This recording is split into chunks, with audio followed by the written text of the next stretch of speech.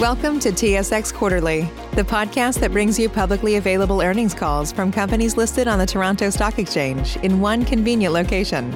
Gone are the days of looking through confusing websites. You'll find the important information right here. Enjoy the call.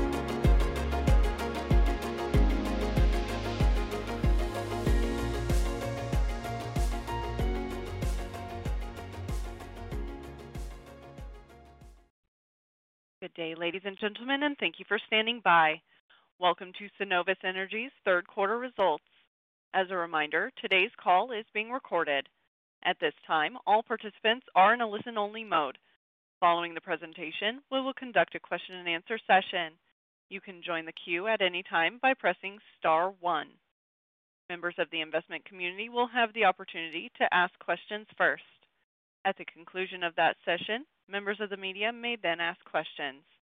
Please be advised that this conference call may not be recorded or rebroadcast without the expressed consent of Cenovus Energy.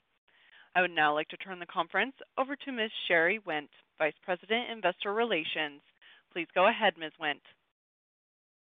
Thank you, Operator, and welcome everyone to Cenovus's 2021 third quarter results conference call. I'll refer you to the advisories located at the end of today's news release. These describe the forward-looking information, non-GAAP measures, and oil and gas terms referred to today, and outline the risk factors and assumptions relevant to this discussion. Additional information is available in Cenovus's annual MD&A and our most recent annual information form and Form 40F. All figures are presented in Canadian dollars and before royalties, unless otherwise stated. Alex Pourbaix, our President and Chief Executive Officer, will provide brief comments, and then we will take your questions. We ask that you please hold off on any detailed modeling questions and instead follow up on those directly with our investor relations team after the call. And if you could please keep to one question with a maximum of one follow-up. You can rejoin the queue for any other questions. Alex, please go ahead. Thanks, Sherry, and good morning, everybody. First, let me update everyone on our current response to COVID-19, which remains a challenge in all of the jurisdictions where we operate. We continue to encourage full vaccination for all of our staff, and we're following the latest advice from public health officials, government, and our own health and safety experts. That includes continued rapid testing at a number of our field locations and mandatory work from home for office and other staff who are able to do so where required by local health officials. In addition, in alignment with recent direction from the Canadian government, we are now requiring proof of full vaccination as of October 30 for travel on all Cenovus scheduled and ad hoc flights to and from our sites, including charter, company-owned aircraft, and helicopter flights. As we modify protocols at our operations, we'll continue to follow public health guidance and work closely with governments, health authorities, and industries to protect our people. Safety is foundational to how we operate. I was disappointed by our safety performance, and particularly our process safety performance immediately after closing the Husky deal. We learned from these events and took rapid actions to strengthen our combined safety culture. Since then, and throughout the second and third quarters, we've seen significant improvement in our safety performance. For example, we cut in half the frequency of process safety incidents in these periods compared to the first quarter. As another example, our conventional business did not have a single recordable occupational injury in the first 9 months of this year. However, despite these improvements, we've had a couple of concerning safety incidents very recently.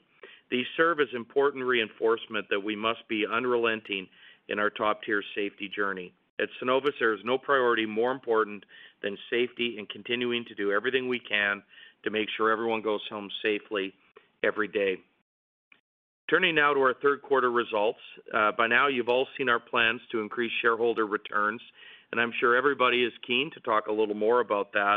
Before we turn to that, though, why don't we start with the operating results that drove this quarter's financial results and led to that shareholder returns announcement. I'm incredibly proud of the accomplishment of our operations teams and assets this quarter and year to date.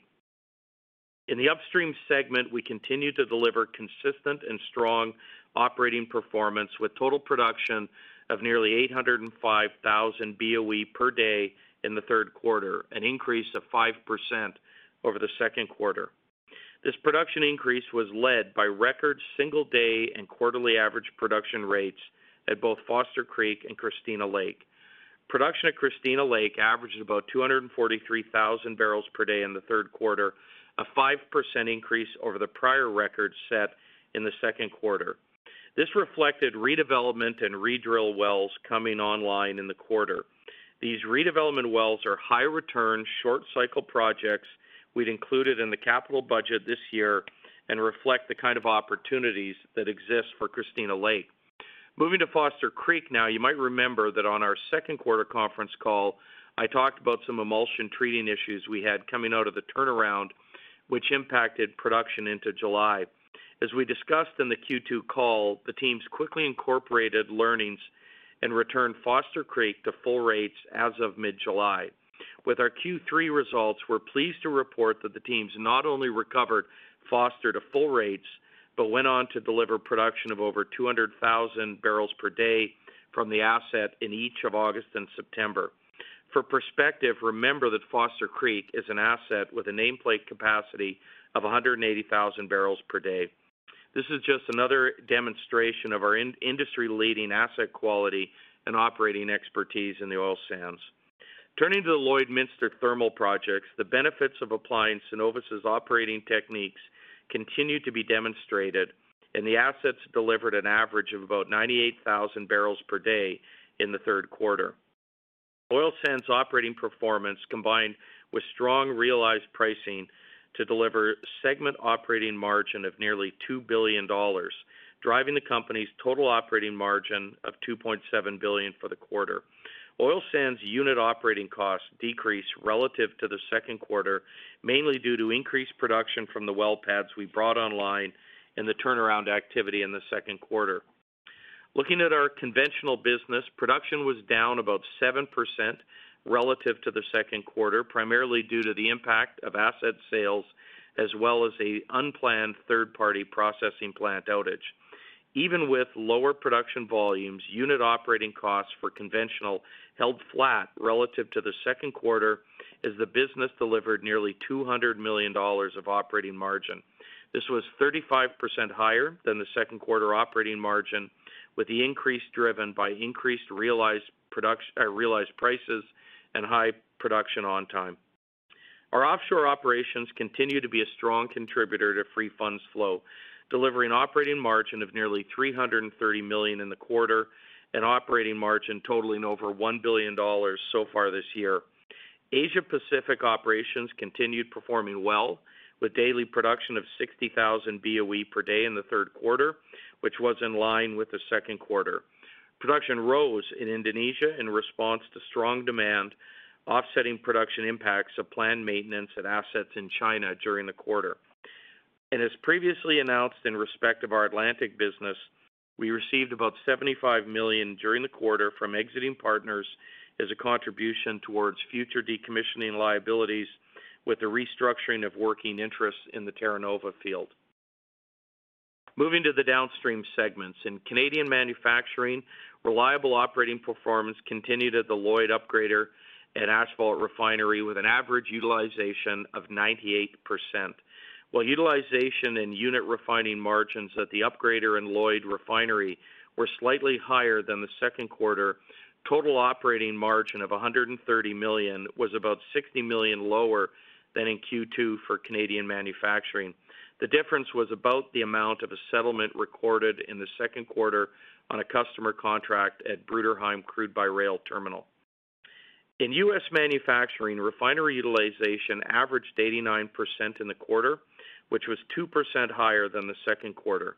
This included the impact of some turnaround activity and other minor unplanned outages at some of our partner-operated joint venture refineries during the quarter. Unit operating costs held about flat relative to the second quarter, while unit refining margin increased about 7% to $13.45 per barrel. This included the average unit cost of RINs decreasing by about 10% from the second quarter to about $7.30 per barrel for the quarter, and I'd remind everybody to keep in mind that's still nearly 3 times the average unit cost for RINs in the third quarter a year ago. I'll take a moment to discuss in a little more detail our U.S. refining assets where we are operator. At the Lima refinery, recall that throughput rates began ramping up in the second quarter following unplanned outages earlier in the year. In the third quarter, we achieved crude utilization of 93% at the Lima refinery. We've been pleased to see performance stabilizing at the refinery, which reflects the Lima's team focus on base operations. We slowed production at the Lima refinery at the end of September in preparation for a planned turnaround we're completing in the fourth quarter. As we've said previously, this is a large turnaround, so it's fair to expect that throughputs will be lower in Q4 as a result. Closing out the discussion of U.S. refining, I'm pleased to report that the Superior Refinery rebuild construction continues to proceed well. Capital spend remains on track, and we still expect rebuild costs to be largely offset by insurance. There's no change to our expectations for the refinery to be ramped back up in early 2023. Focusing on sustainability, we continue critical work on emissions reduction for our company and the broader industry through the Oil Sands Pathways to Net Zero initiative co-founded by Cenovus. Pathways is currently advancing its foundational carbon capture, utilization, and storage project, which will have phased capacity to transport carbon from more than 20 oil sands operations to a safe storage hub. In addition, the Pathways teams are analyzing other technology opportunities to address GHG emissions in the oil sands. Meanwhile, we're working with both levels of government to ensure the necessary policy and financial support is in place to achieve the Pathways vision and help Canada achieve its climate and economic recovery goals. We look forward to sharing more on this and our updated targets for our ESG focus areas at our virtual Investor Day to be held on December 8th. Turning now to our financial results for the quarter. Our strong operating performance combined with rising commodity prices to drive solid financial outcomes. And while it's true that a rising tide lifts all boats, Cenovus maximized the opportunity by increasing oil sands production and optimizing our pipeline capacity to make the most of higher prices. This supported the generation of cash from operating activities of $2.1 billion, adjusted funds flow of $2.3 billion, and free funds flow of $1.7 billion during the quarter. We also took the opportunity to deleverage as quickly as possible. As promised, we applied free funds flow to the balance sheet, and we completed strategic financing transactions in the quarter aimed at deleveraging. These transactions extended the overall maturities profile as we executed public offerings of 10 and 30-year notes at attractive rates while repurchasing a portion of our near-term maturity notes. These transactions supported deleveraging and helped reduce financing risk in the near term. In addition, we leveraged the strong market to progress several asset sales during the quarter. This included the sale of our shares of Headwater Exploration for net proceeds of nearly $220 million, announced in the quarter with proceeds received shortly after quarter end. We also closed previously announced asset sales in the East Clearwater and Kaybob areas for combined gross proceeds of about $110 million. All of this has led to Cenovus deleveraging faster than anyone could have imagined a year ago. We finished the third quarter with net debt of about $11 billion, a reduction of $1.4 billion since the end of the second quarter. And today, we are very close to achieving our interim net debt target of below $10 billion. Which takes me to our shareholder returns announcement. We've been clear that increasing shareholder returns would be our first priority upon reaching our interim net debt target. Delivering on that commitment, our board has approved doubling the dividend on our common shares effective for the fourth quarter dividend to 14 cents per share. In addition, the board has approved filing of an NCIB application with the TSX for a share buyback program of up to about 150 million common shares, which we expect to commence following achievement of net debt below $10 billion. We'll provide more context on how we think about capital allocation at our virtual Investor Day on December 8th. However, as we've said previously, when we're below $10 billion net debt, you should expect to see a more balanced approach to free funds flow application between further deleveraging and shareholder returns. And at current commodity prices, we would expect to be able to execute our buyback plan in 2022 while achieving net debt under $8 billion around mid-year. This disciplined approach will also support our commitment to achieving mid-BBB investment-grade ratings over time. In closing, this quarter has once again reinforced the strength of our business, including the benefits of our best-in-class assets and reliable operating performance, as well as the financial results driven by those operations. I think it has also once again demonstrated this company's discipline to delivering on our goals. So with that, we're happy to take your questions. Ladies and gentlemen, as a reminder, you can join the queue to ask a question by pressing *1. We will now begin the question and answer session and go to the first caller. We'll take our first question from Greg Pardy with RBC. Yeah, thanks. Good morning. Thanks for the rundown, Alex. A couple of questions for you. The first one is probably just surrounding your appetite for organic investment. You know, once you hit that $8 billion target, let's just say that's kind of mid next year. How does the modus operandi begin to change at Cenovus? Save big on brunch for mom, all in the Kroger app. Get 16-ounce packs of flavorful Angus 90% lean ground sirloin for $4.99 each with a digital coupon. Then buy 2, get 2 free on 12 packs of delicious Coca-Cola, Pepsi, or 7-Up, all with your card. Shop these deals at your local Kroger, less than 5 miles away. Or tap the screen now to download the Kroger app to save big today. Kroger, fresh for everyone. Prices and product availability subject to change. Restrictions apply. See site for details. You know, I think when you talk about organic investment, Greg, and I think I talked about this a little bit at the last quarter, but you know, I think one of the things, and I might at some point turn this over to John to talk a little bit too, but you know, one of the things that I think has been a huge positive out of the Husky transaction is we are finding very, very significant opportunities to grow production, improve our profitability, and these are largely what I would call smaller greenfield or brownfield type opportunities coming out of our existing asset base. And so, you know, I think that's going to be a continued focus area with us. The other thing I would say before I turn it over to John is, you know, with the advances the company has made in our operating strategies, you know, it's just really, really unlikely, I think, that you're going to see this company announcing any large-scale greenfield developments any time in the near to medium term. You know, a great example I think would be Narrows Lake.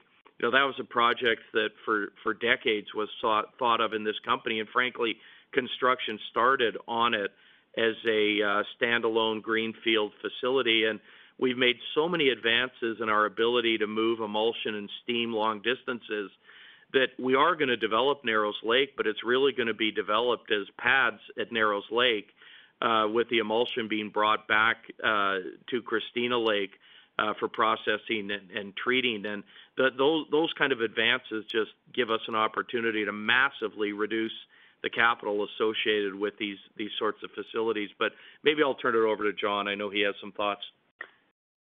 Yeah, good morning, Greg. It's John. And maybe you know, one of the things that I would just remind you is just some of the principles we have around organic investment. And, you know, a couple of those that are core to this company are, you know, any investment that we put into the ground has to return a cost of capital return at $45 WTI or $1.70 gas. And I'd secondly, I guess, remind you that, you know, in terms of sustaining capital, you know, a good run rate for this company is still in that $2.4 billion range. But one of the things, you know, that we've been really looking at, particularly with the asset base that we've inherited, and then again with our own assets, is what are the real short cycle opportunities that we have that don't require a lot of capital and generate, cost of capital returns well and above $45 that we have available to us. And you've seen some of those this quarter in Foster Creek and Christina. And we're working in our deep basin assets as well as our heavy oil assets to identify even more of those kind of opportunities. And we think we've built a pretty good backlog of those kind of short cycle, low capital, brownfield type debottlenecking opportunities that we have that are really high return. So I would say that we've been pretty clear on what we're doing on our capital going forward, and you shouldn't expect a left-hand turn, from what we've talked about before, which is largely a sustaining capital budget with some, marginal increases going forward. But we have lots of opportunities, I think, on or across the asset base on that kind of a paradigm. Okay, terrific. Thanks for clarifying that. And then just on the non-core asset side, I know you indicated in the release, you've done around $440 million. You've got lots of irons in the fire. What I'm curious about is whether the sharp escalation in oil prices is actually making, non-core asset sales harder from a bid-ask perspective. But any color around the processes underway would be great. No, I mean, I my general observation is, that sort of trend to higher commodity prices has kind of been with us for quite some time, and I think it's actually helped us in terms of creating some competitive tension for those non-core assets. And I think when as you're in these processes, I would say. As commodity prices rise, our expectation of value commensurately rises, and I'm quite happy at the state that we are at with our non-core asset divestiture program. Okay, thanks very much, Alex. Thanks, John. Yeah, thanks, Greg. We'll take our next question from Menno Hulshof with TD Securities. Thanks, and good morning, everyone. I'll start with a question on the balance sheet. And like Greg, I see you getting to rough numbers, $8 billion of net debt towards the middle of next year.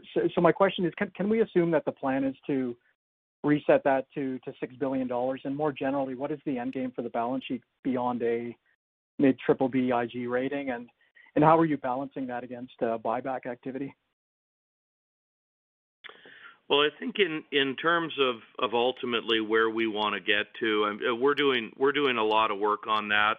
Right now, our kind of professed target is $8 billion, and as you make a point, Menno, I think if you take a look at your model, you take a look at prevailing market prices, you can see us hitting that, sometime mid next year, and that's without giving any credence to asset divestitures. So we think that there's an opportunity to hit that target in very, very short order.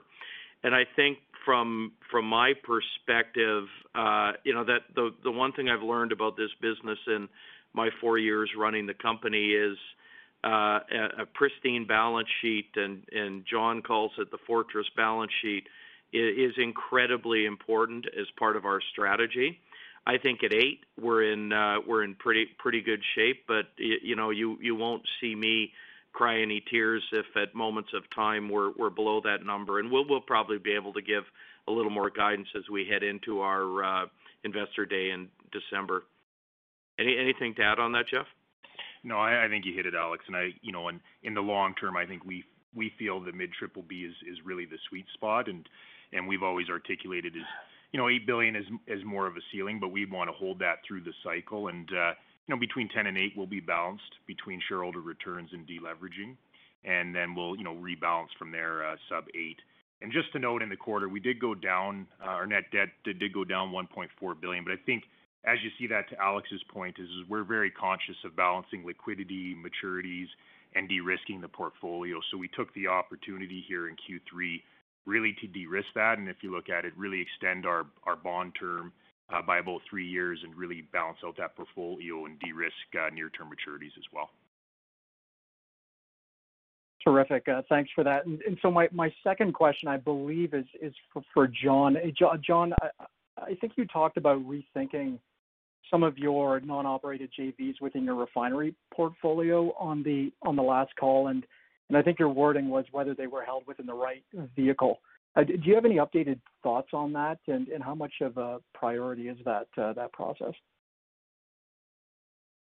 You know, I think, Menno, we're always challenging our thinking on that. We're always, I think progressing, how we're thinking about the downstream and, whether non-operated joint ventures are the right vehicles to hold our refining assets. And what I would tell you during the quarter is we've been pretty focused on our knitting, and we've talked about synergy capture and deleveraging and getting our dispositions completed. So, it's something we continue to think about, but, I'd say in the short term, our priorities are pretty clear around the balance sheet, managing costs, and ensuring that we exit this year, where we want to be on both of those counts. Thanks a lot, John. And we'll take our next question from Neil Mehta with Goldman Sachs. Hi, good morning. This is Carly on for Neil. Thanks for taking the questions and congrats on the good quarter. The first one was just around the buyback, and great to see the incremental capital returns announced there. Can you just talk a little bit about how you're thinking about the pace of the buyback going forward as we move into 22? Sure, I can. Hopefully, I can help a little bit. I'm not sure the answer will be completely satisfactory, but I always say we endeavor always to do exactly what we say we're going to do, and you'll recall that I have been saying that we will not buy back shares till we hit our $10 billion net debt target. People should not think of that as a 2022 exercise. Our reaching $10 billion is imminent. And at that point, I'll feel that we have fulfilled that commitment in the market. And I'm not sure. I think everybody should understand we are very, very serious about the share buyback. We wouldn't have announced it if we weren't, and we've announced an intention to complete that share buyback by the end of 2022. Beyond that, there's obviously, going to be puts and takes and market conditions, but, it is our intention to execute it by the end of 2022, and I don't think I'm able to give you much more granularity beyond that, other than it's a pretty big number, it's a pretty large commitment, and it's going to take a while to do it, so you can expect that we'll be pretty active on it. Great, that's helpful, thank you. And then the follow-up was just kind of around the assets. You guys have made a lot of progress at assets like Lloyd since applying some of the Cenovus best practices to those operations, and just wanted to get your latest sense on if there are any other opportunities that you've identified to drive optimization at the legacy Husky assets. Yep, this is Norrie Ramsay here. I run the upstream part of this portfolio. Yep, we're very pleased. We've been applying our Foster Creek and Christina Lake processes over to Lloyd. We actually see we're just scratching the surface at the moment. We see lots and lots of opportunities.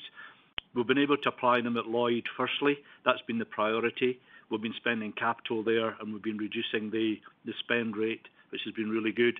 We've also been doing a lot of surveillance of the wells, and we see a huge portfolio of opportunities. And we intend to apply that across the other portfolios to Sunrise and Tucker, which haven't been spending capital this year. And as we go into our planned program next year, we see basically applying those FCCL processes to leverage the same magnitude of advantage going forward. Yeah, it's John. I'll just add on to that too. I think we see a lot of opportunities even beyond the heavy oil assets.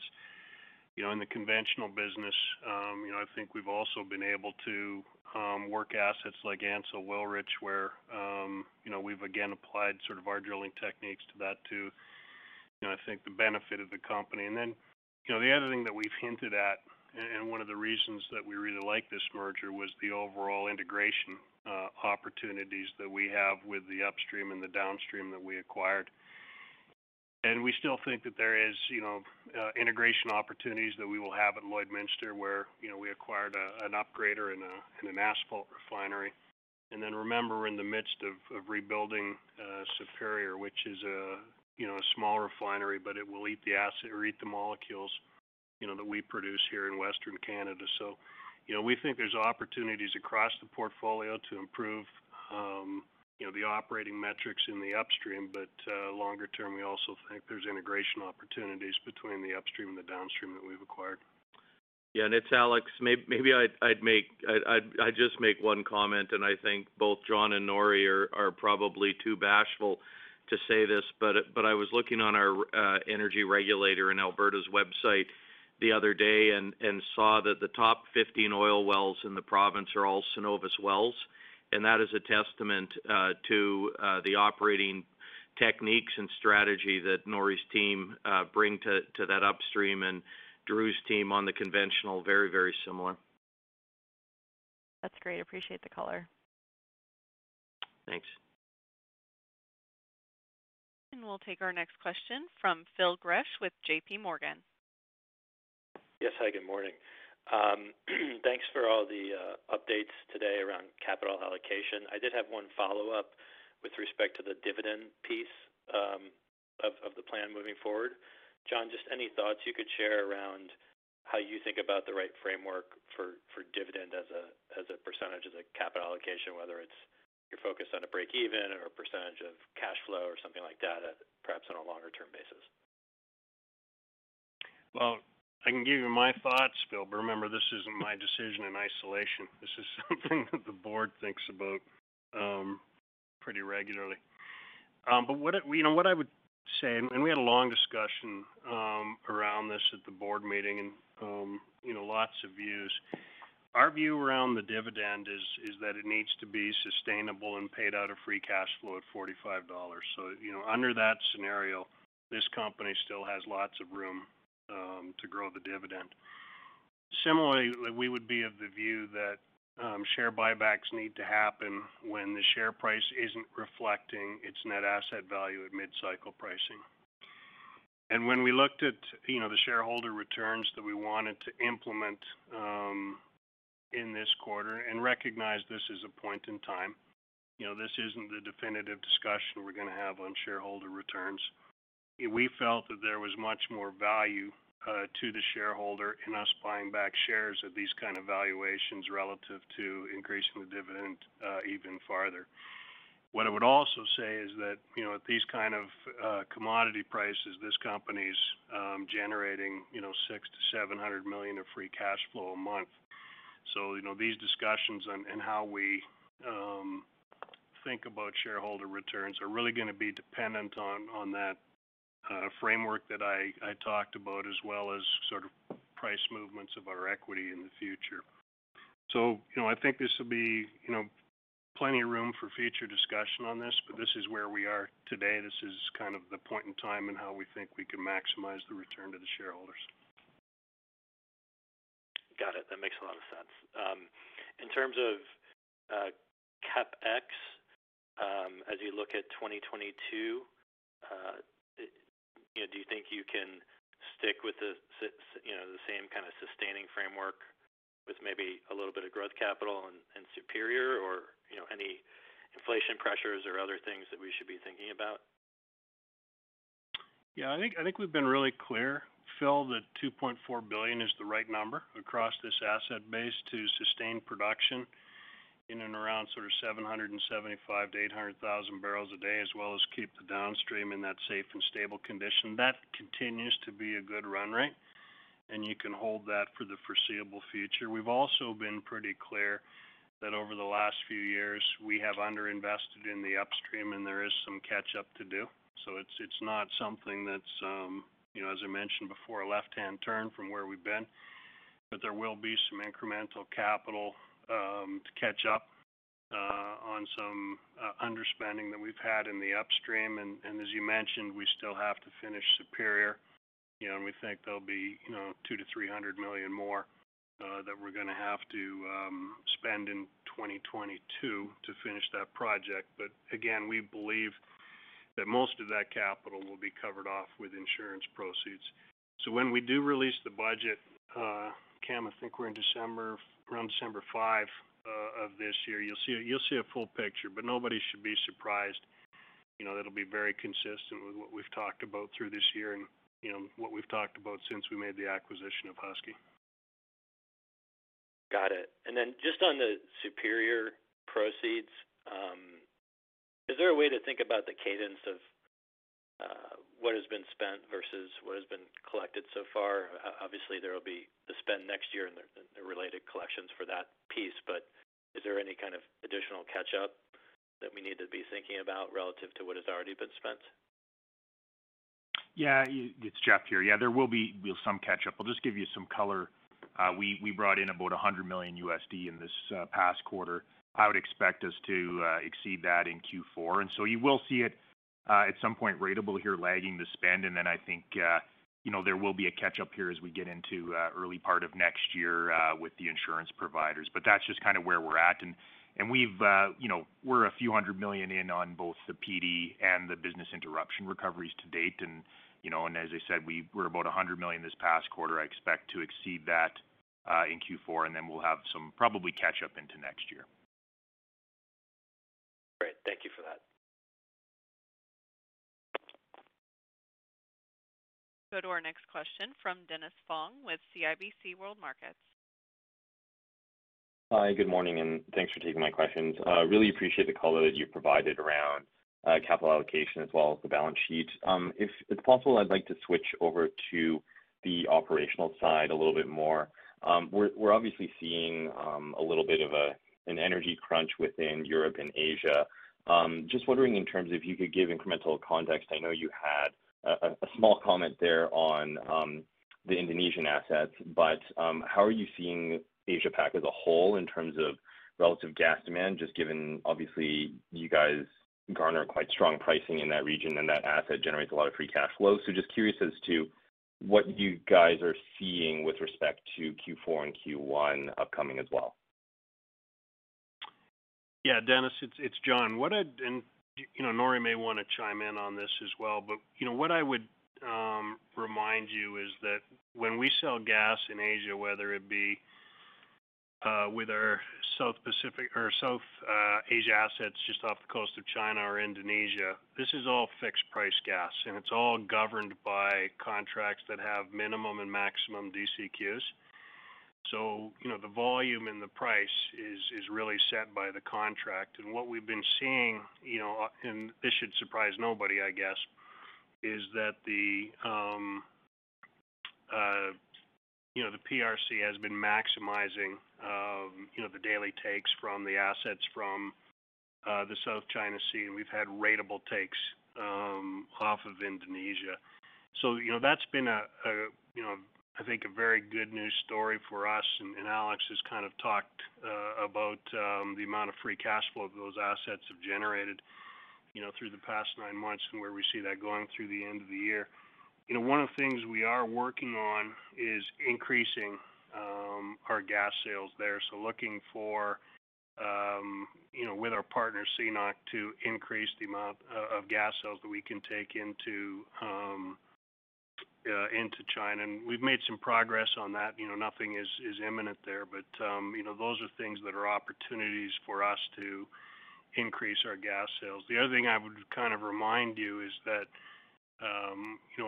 although today we're selling somewhere between 8,000 to 10,000 barrels a day in Indonesia, we have 3 expansion projects underway that'll take that production up to about 20,000 to 22,000 barrels a day at the end of 2023. And those barrels, although it's a relatively small number, will generate about $250 million of free cash flow a year. So it's a very profitable business. It isn't volatile on pricing, and it's not volatile on the offtakes. It's all really governed by those gas contracts in South China. I would just add, Dennis, our gas is rich, so it has high liquid content, and we're actually seeing very, very strong Brent plus prices as we do our liquid liftings as well. So across that whole portfolio, gas and liquids, we're kind of maximising as much as we can contractually do at the moment, and we see that going forward for the rest of the year. Great. I appreciate that color. And then further, my second question here is also shifting over to more of the ESG side. You've outlined a couple carbon capture projects that you're participating in within the Lloyd region, as well as further kind of work on a solvent pilot at Foster Creek. I was just curious if we could get a quick update on that side, as well as any of the, we'll call it, key items or takeaways that you're looking for from those various pilots or initial projects, both at Pikes Peak and the Lloyd ethanol plant. Sure, happy to do that, Dennis. I think what I might do, Rhona DelFrari is here, and Rhona is our Chief Sustainability Officer, and this is probably a good time to introduce her on our call. But Rhona, why don't you take that? Hi, Dennis. Thanks for your interest in that. So right now, we plan to come out with our revised ESG targets along with our Investor Day in December. And part of that will be some examples of how we expect to achieve them, both the near term and then our longer term ambition to get to net zero. This work is also connected to the Oil Sands Pathways to Net Zero initiative that we're part of, along with, we just announced ConocoPhillips Canada joined today, so along with 5 of our other oil sands peers. And so those projects in particular that you're mentioning, some are at different stages. So some are at the feasibility stage that we're looking at. And then there's projects to reduce our emissions, such as what we're doing to reduce methane in the conventional area, that are already well underway. And so there are many pathways, as the name of the broader initiative suggests, for how we're going to achieve these targets. A lot of them are the bigger projects, such as larger carbon capture and storage that we're looking at for our oil sands assets. We're needing to decide whether that is something that we are going to pursue. But we're right now working closely across our organization, but with the operations groups as well as with the technology development group, to look at different ideas, and really we see that there are many different solutions that we can pursue. We're working closely with the federal and provincial governments right now, because as they've made really strict commitments to achieve their Paris goals, they've talked about how they need to work with industry on things like tax incentives, grants, to really encourage some of these early stage technologies that are really, need a lot of collaboration with the clean tech industry, with government, with industry, and with others to get them off the ground. So those projects that you talked about, and you mentioned in particular, we'll provide a bit more color on some of them when we get to Investor Day. Okay, great. Sounds like I have to hold tight for the details then. Appreciate it. Thank you for taking my questions. Thanks, Dennis. And we'll take our next question from Matt Murphy with Tudor, Pickering, Holt. Hi, thanks, and good morning. Just on the operations side, I was wondering if you could comment on how we should think about the path forward for Foster Creek. I guess just thinking primarily on the new pads that came on that appear to be running at, I think, record rates. I guess the question is, should we anticipate these falling to lower plateau rates, or would you characterize them as already in that kind of standard sort of SAGD plateau rate in the curve? Yeah, it's Norrie here. Yeah, we're very pleased with the strong production we're getting from our west arm. There's been 3 pads being brought on. I mean, just for a bit of scale, W34, one of the pads, is doing steadily for the last 60 days about 40,000 barrels a day, and another one, W35, 20,000 barrels a day. Very strong production. We're benefiting very, very deep pay, very clean pay, and very high ops availability in our plant at the moment. We actually have, if you like to think of it this way, we have about 3 pads a year that we bring on, and we augment it with redrills and redevelopment opportunities. So we basically see a path forward to sustaining strong production for the remainder of the year, and then into next year, we'll Investor Day, we'll kind of like give you an update of the range then. Okay, great. And just the follow-up just at Liwan, maybe following up there, I was wondering if you could remind us on how we should think about the pricing mechanism for, I think, the legacy Liwan going forward, not the 29-1 component of sales. I think going back a year or more, there was some concern that it might get repriced lower, but we're obviously in a bit of a different global gas market today. Thanks. Yeah, we have a mechanism where just now we're overlifting above at 120%, and it goes back to the contract amounts mid next year. So the actual rates are based obviously on the market gas and oil prices in China. So we're still working within those kind of confines, but production basically goes from this 120% lifting to 85% lifting next year. And as John mentioned, we're actually looking at potential alternative commercial models to actually help sustain gas production at a higher level going forward. Yeah, Matt, it's John. If you're actually looking for the mechanisms on the three producing areas as well as Indonesia, why don't you give IR a call and they can kind of walk you through that. If you look at the quarter, though, on a blended basis, and it's because, as Nori mentioned, they're overlifting relative to the normal DCQ. The blended price in China was about $12 an M for the quarter. But there's a few puts and takes in there, and you got to remember that we have different working interests in 29-1 relative to 3-1 and 34-2. But IR can kind of walk you through the kind of the sliding scale as well as the difference in pricing as it relates to the layers of offtake that CNOOC is entitled to. Okay, great. Thanks, team.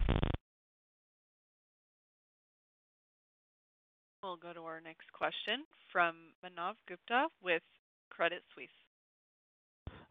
Hey guys, congrats on reinstating the buyback. I'm just wondering, is there a way any kind of agreement can be worked out where the shares that Conoco has, which they own, can be traded in a block to you directly, or so they don't come to the market and then you have to buy them? I mean, is that something possible, or something could be worked out on that direction? Yeah, Manav, it's Jeff here. I think this process, we kind of view the NCIB as obviously through that execution is more open market purchases, and I think that provides us flexibility in execution. I think Conoco has been looking at the public disclosures fairly rateable in how they've been winding down their position. I think through the NCIB, we have flexibility to do the open market, and we feel that will provide the support to the share price and really balance out in the market. But I think we feel this is the best mechanism we have now and provides us flexibility in execution versus a direct block purchase. And Manav, it's Alex, and just kind of if anyone missed that, I mean, if you look at the scale of the NCIB that we announced, we always, we're always talking to Conoco, and that we're always trying to see if there's an opportunity. But I would say that we're pretty confident that even in the event there isn't an opportunity to do one of those big block trades, with the size of the NCIB, that we're contemplating, we believe that we can more than offset any of the pressure that's coming on the stock through the Conoco sort of rateable sell down. Perfectly clear. My follow-up quickly is on the carbon capture and sequestration, and you kind of mentioned some of the things that there will have to be a collaboration between you and the government and stuff. And I'm just trying to understand from the perspective of Cenovus or the consortium, any idea of what kind of partnership or support the government could provide, whether they could chip in with some of the capex, whether they could give you more in terms of carbon credits, set a price, anything on that direction? What kind of help would the consortium be looking from the government to take this thing and make it work? Yeah, I'm happy to take a cut at that, Manav, and Rona may jump in. But I mean, you would have seen probably about 3 or 4 months ago, the federal government announced a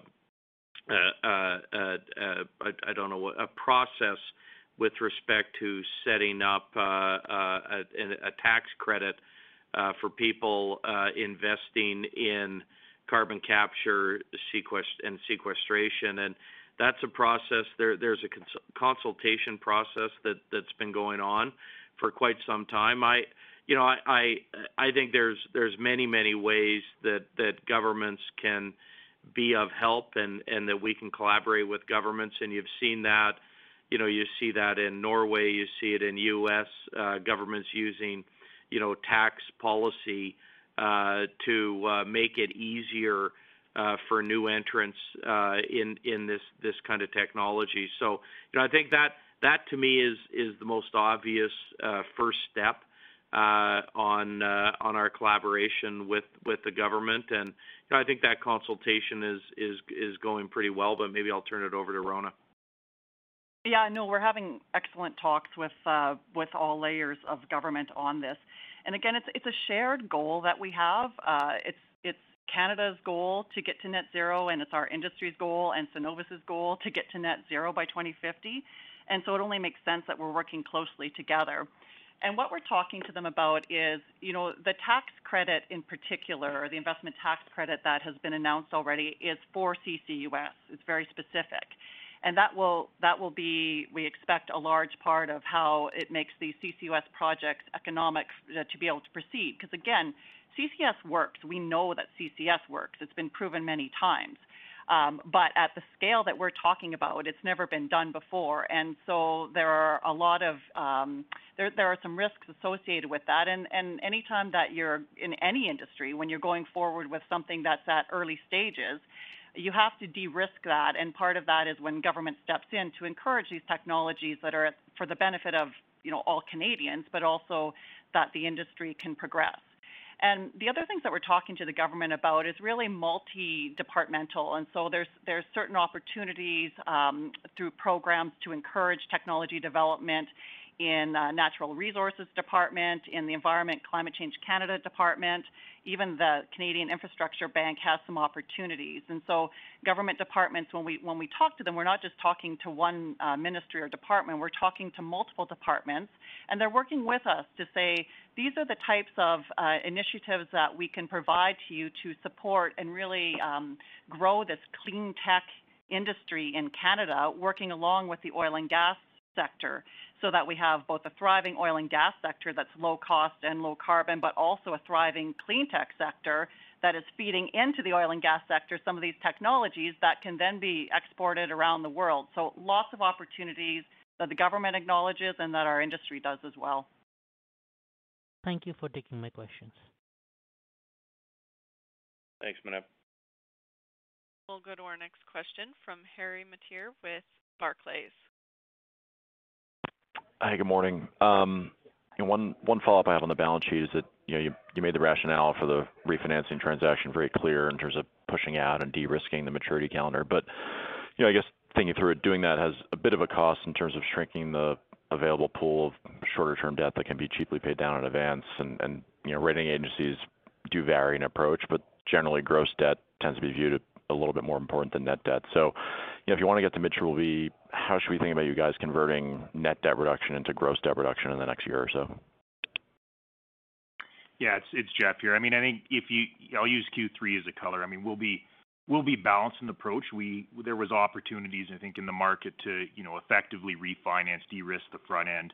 And obviously, I think we'll continue to look at different opportunities to attack the gross debt here over time. And look, the market moves, and I think we're seeing upward movements on interest rates, but we'll be balanced in that. And I think we'll continue to focus on more at the front end, but again, it's market dependent. And I think over the next little bit, you could probably see us hold a little bit more cash than we have that we say our floor is of $1 billion. But look, I think we saw an opportunity in the market to de-risk, take care of the front end at an effective cost, save over $40 million annually in interest, and as the market presents itself, we'll be we'll be judicious and take those opportunities on the gross debt. So expect us to balance all of that, both the maturities, the liquidity, and then the gross deleveraging.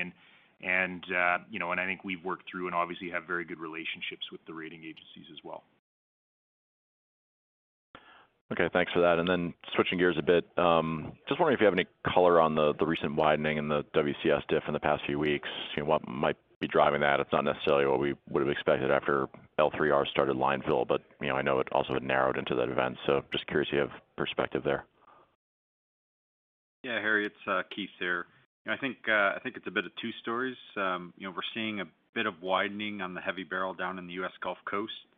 There's some refinery turnarounds that are happening in the Gulf Coast that are kind of pushing that a little wider. Also, I think with kind of natural gas prices globally, it's causing some refiners to choose to try to run a little leaner and reduce kind of their operating costs and not process as many heavy barrels.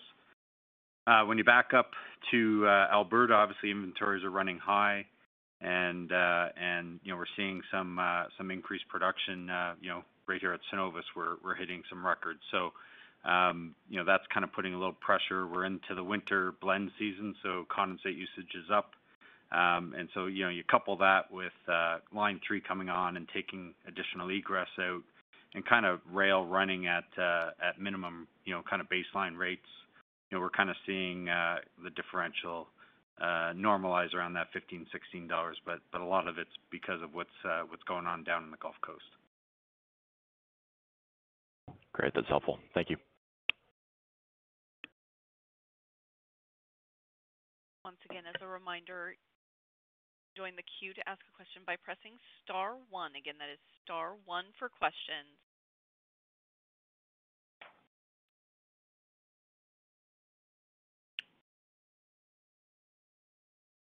There are no further questions at this time. Mr. Forbet, I'll turn the call back to you for any additional or closing remarks. Thanks very much, and thanks everybody for your continued interest in the company. And with that, we'll sign off and let everyone get back to their day. Take care. Concludes today's call. Thank you for your participation. When you make decisions for your company, you look for the no-brainers. And if you have a lot of mailing to do, Stamps.com is the ultimate no-brainer. It streamlines your processes to make your business more efficient, which makes you less busy. Mail checks, invoices, legal documents, and everything you need to keep your business running with Stamps.com. Seamlessly connect with every major marketplace and shopping cart. Schedule package pickups and see your cheapest and fastest shipping options from different carriers, with rates up to 89% off USPS and UPS rates. And with the Stamps.com mobile app, you can take care of mailing and shipping wherever you are. Make the same no-brainer decision as over 1 million other businesses with Stamps.com. Sign up with code PROGRAM for a 4-week trial, plus free postage and a free digital scale. No long-term commitments or contracts. That's Stamps.com. Code PROGRAM.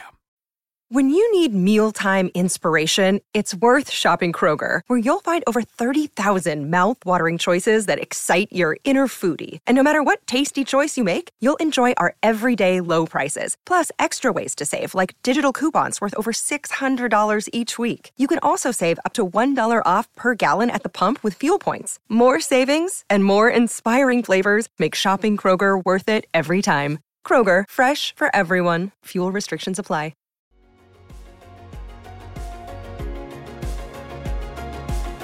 Thank you for listening to TSX Quarterly. If you enjoyed the cast, remember to leave a good rating. And remember, for any additional inquiries, please consult the company's investor relations section on their website.